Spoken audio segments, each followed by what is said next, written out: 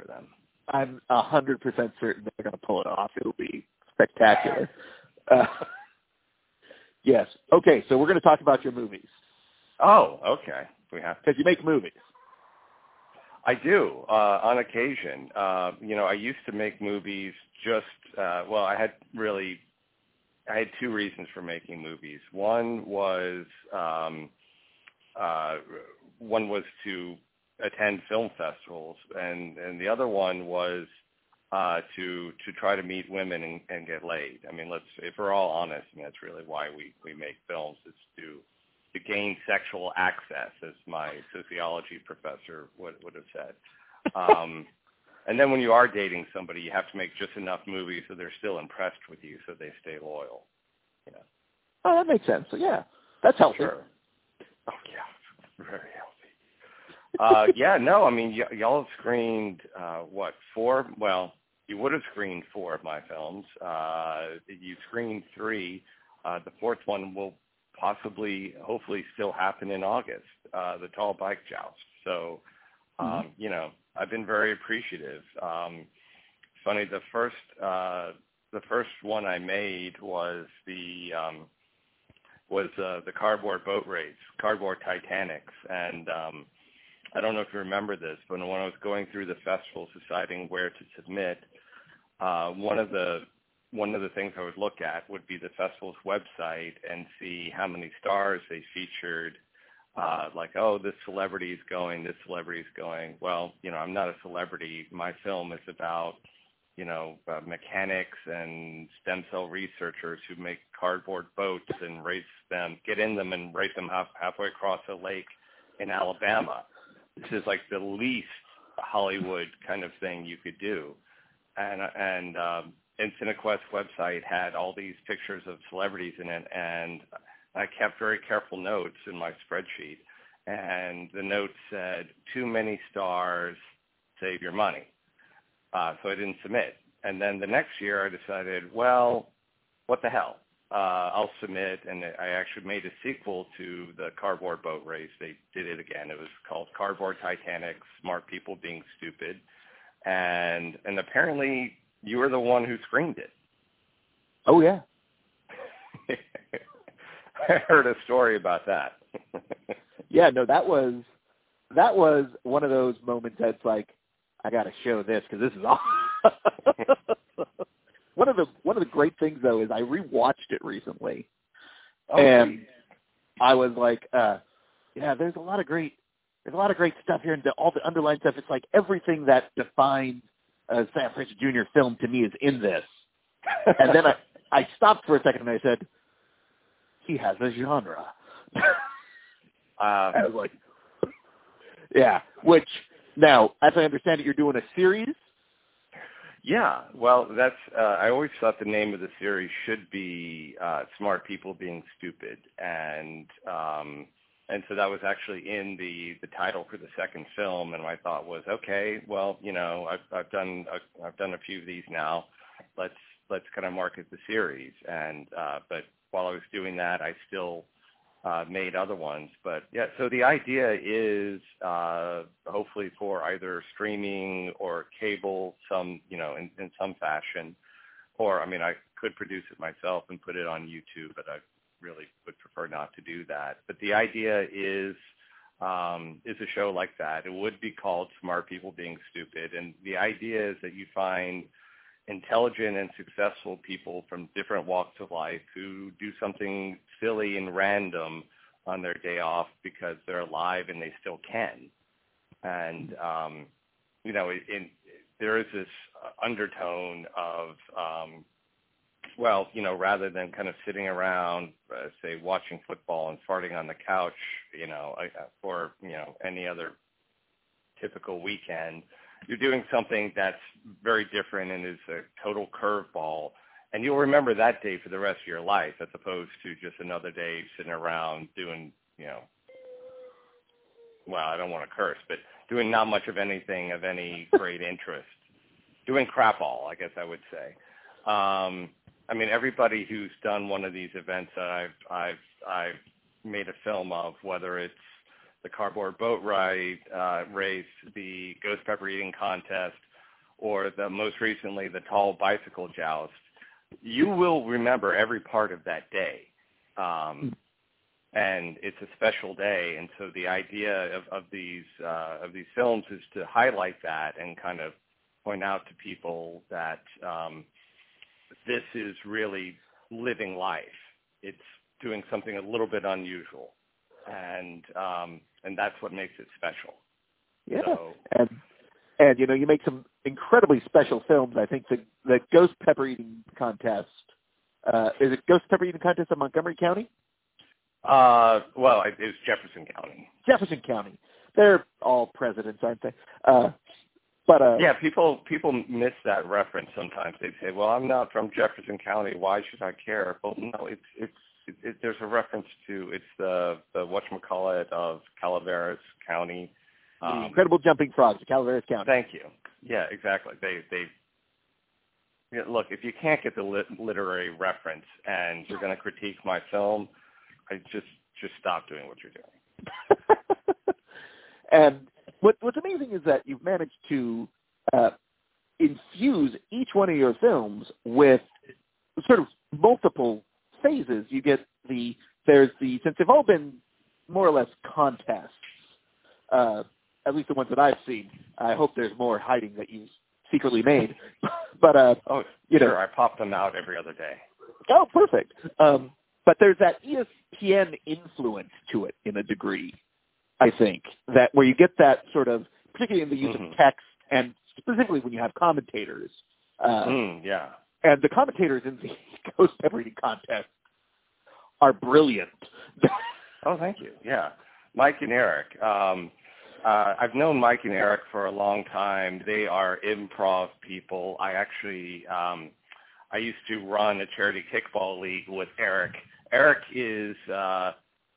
usually kind of generally useless kind of guy, but if you can get him to show up and be in one place at one time, which is really a struggle for him because he's just not good with responsibility.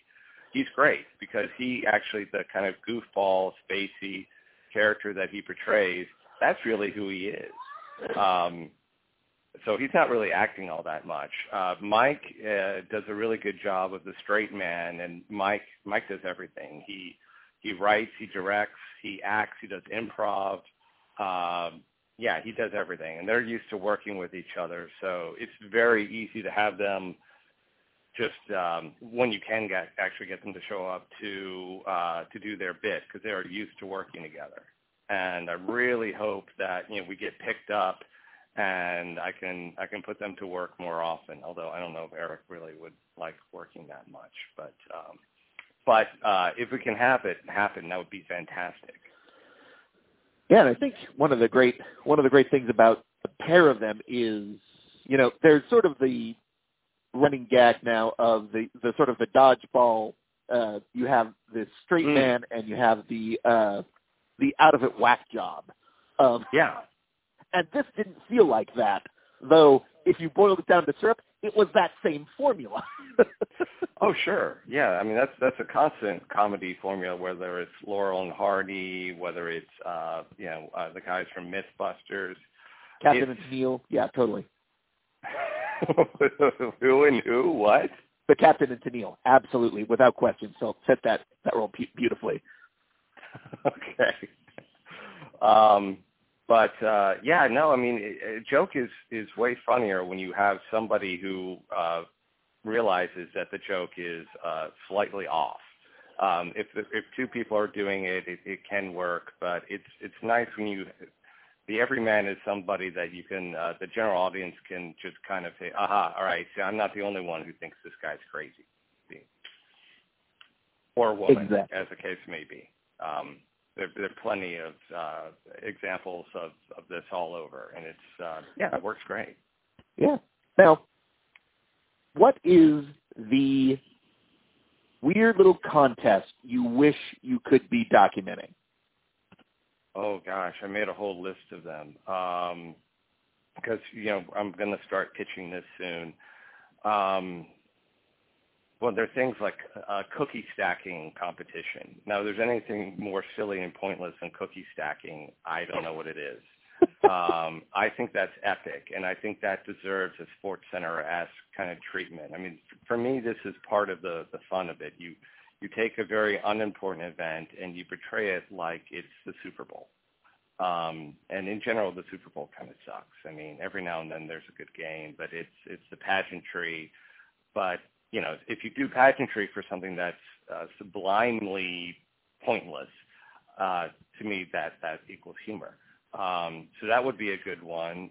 Actually, the guys who did the cardboard boat races want to do I think it's a Malibu Barbie Jeep race, but they want to be able to put in their own propulsion to it. So Lord knows what they would do with that, and they want to do this at this sand and gravel pit and do it at night, and it sounds very kind of Thunderdome-esque. And well, okay, I mean, I just made the tall bike joust into a post-apocalyptic world. I guess we could keep with that theme and shoot that. So both of those would be great. There's so many. And that's the cool thing about this. If you tell somebody this is what you do, and, you know, the first thing they think is like Jackass or, you know, something like, no, it's not Jackass. They're competitions. And I enjoy Jackass. Nothing wrong with Jackass. But these are competitions that people organize and sort of do on their own, and there's a spirit of it, and they exist all over the world. Whether it's people doing cheese rolling down hills / mountains and things of that nature, wherever people are embracing that kind of silly spirit, I want to be there. That's damn near heartfelt and beautiful. Well, thank you. Now, okay, so someone drives a dump truck of money, let's say it's me, to you. Okay. And says, we want you to make a documentary about one professional wrestler in history. Who is it? Oh gosh, you put me on the spot there, which is funny. Because last night I just watched the documentary on Glow, and that was really well done. It's great. Yeah, and that was something I actually watched. And, you know, a lot of the good ones have already been done. Like, you know, you've seen the Ric Flair one. That was amazing. It was also horrifying at times. Mm-hmm. I wouldn't mind, I don't know if there's one specifically on the Road Warriors. Maybe there is. I haven't seen it. I thought that Precious Paul Ellering was just amazing on the microphone, and he spouted out some absolutely, it sounded profound, but the stuff didn't make any damn sense. Like, I was just listening to one where he's talking about, he starts off by saying, you know, how the Road Warriors are invincible and all the rest of it. And then he starts talking about, so you've got a cat in the kitchen, and this is a cat that gets everything in it wants. You know what I'm saying, Telly Schiavone? And the cat one day sits on the hot the thing on the oven, and it gets burned. And it will never sit on the hot eye on the oven, but it will also never sit on a cold eye on the oven. You know what I'm saying, Giovanni? Like, actually, no. We don't have a damn clue what you're talking about, man. So, yeah, maybe the Road Warriors Legion of Doom, if it hasn't already been done. Yeah, there's one, but it's not very good. So there's always room for more. Oh, no. But yeah, there's a lot of those, actually. And actually, I just watched the first half of the Chris Benoit Viceland documentary. Yeah. Which is more about Eddie Guerrero than about Chris Benoit, honestly. Really? And it's great. It's so good. I just discovered that last night, and I have the whole first season to watch of that. And, well, I mean, I am in quarantine, so I guess I've got the time to do it now. Yeah, the first season has 2 phenomenal episodes. It has one on Bruiser Brody. That's great. Oh, gosh. Yeah, that's not a happy story. No, none of them are. And then there's a really good one on the guy with Randy Savage. Oh, yeah. Yeah, I think that's the first one. I just turned it on last night, and I realized, oh, wow, this goes for an hour. It's already 5 in the morning. I've already lost track of time. I'm going to have to do this interview frightfully early tomorrow, which, I mean, it's 3 p.m. here, so it's pretty early for me. And, yeah, I know. Oh, dear God, I'm going to have to start drinking before 3? Oh, my Lord.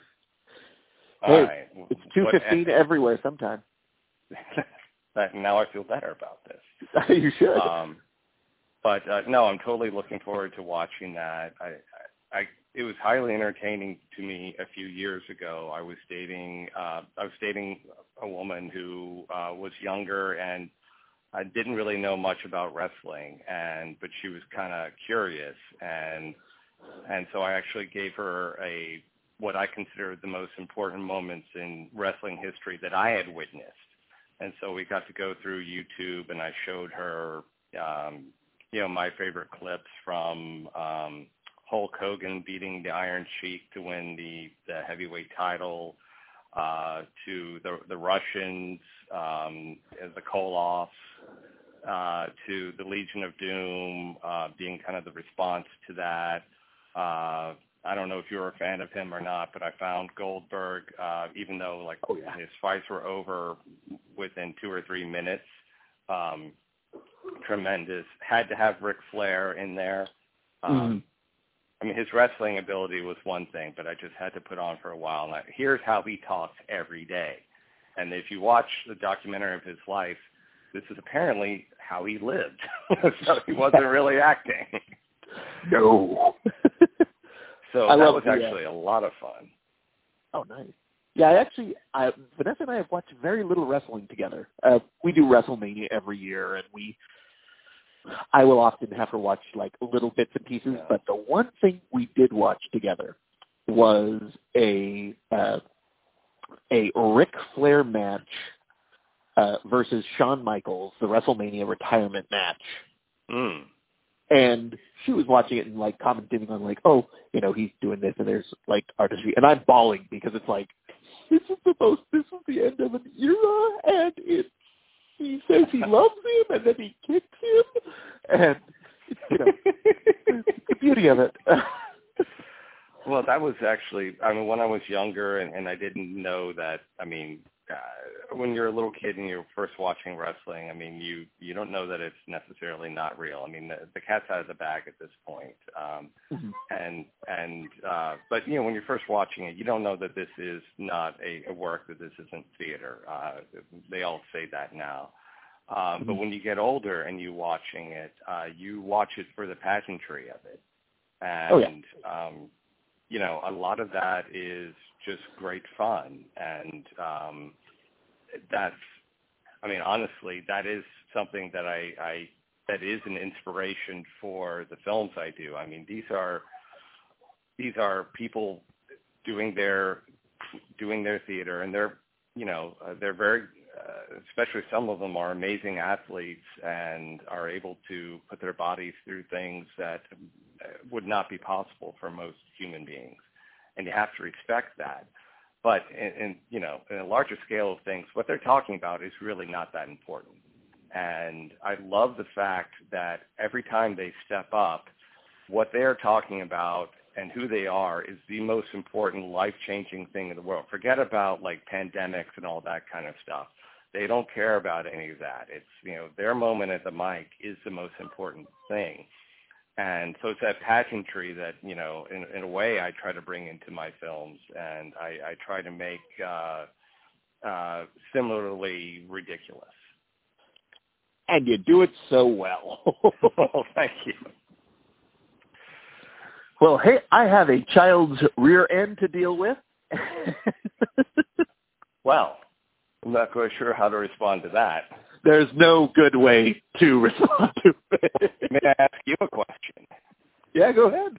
Okay, so assuming CineQuest does happen this summer, will you be there? I will, absolutely, without question. Okay. because I met a number of filmmakers who were really looking for, oh no, you got to meet these people, and they said, okay, when are they coming? Well, next weekend. Well, and then next weekend didn't happen. But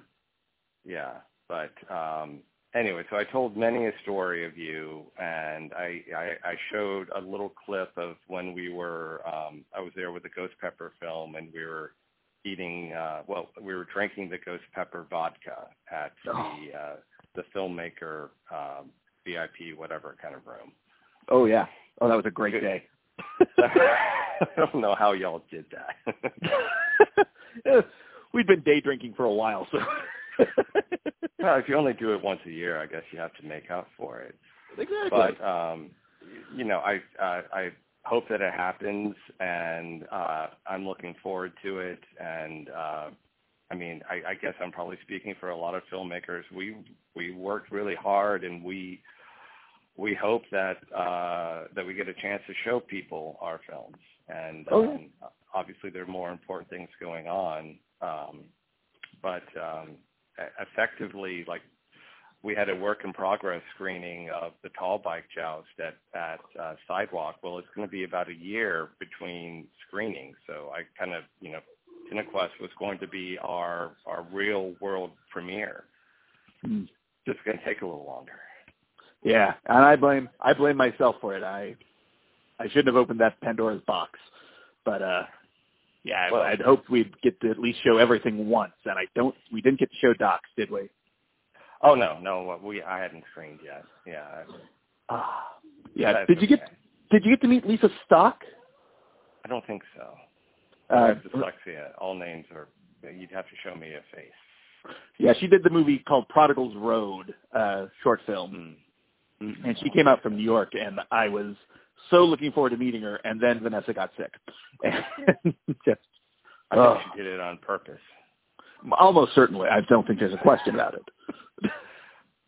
Look, honey, if you try to go to the festival, I'm going to break my wrist. I'm going to call you on that, honey. And I warned you. She did. Yeah. Yeah. Well, cool. Well, hopefully she heals, and hopefully I did leave when y'all are not in quarantine, I did leave a mystery bag of gifts from Alabama, which was kind of funny.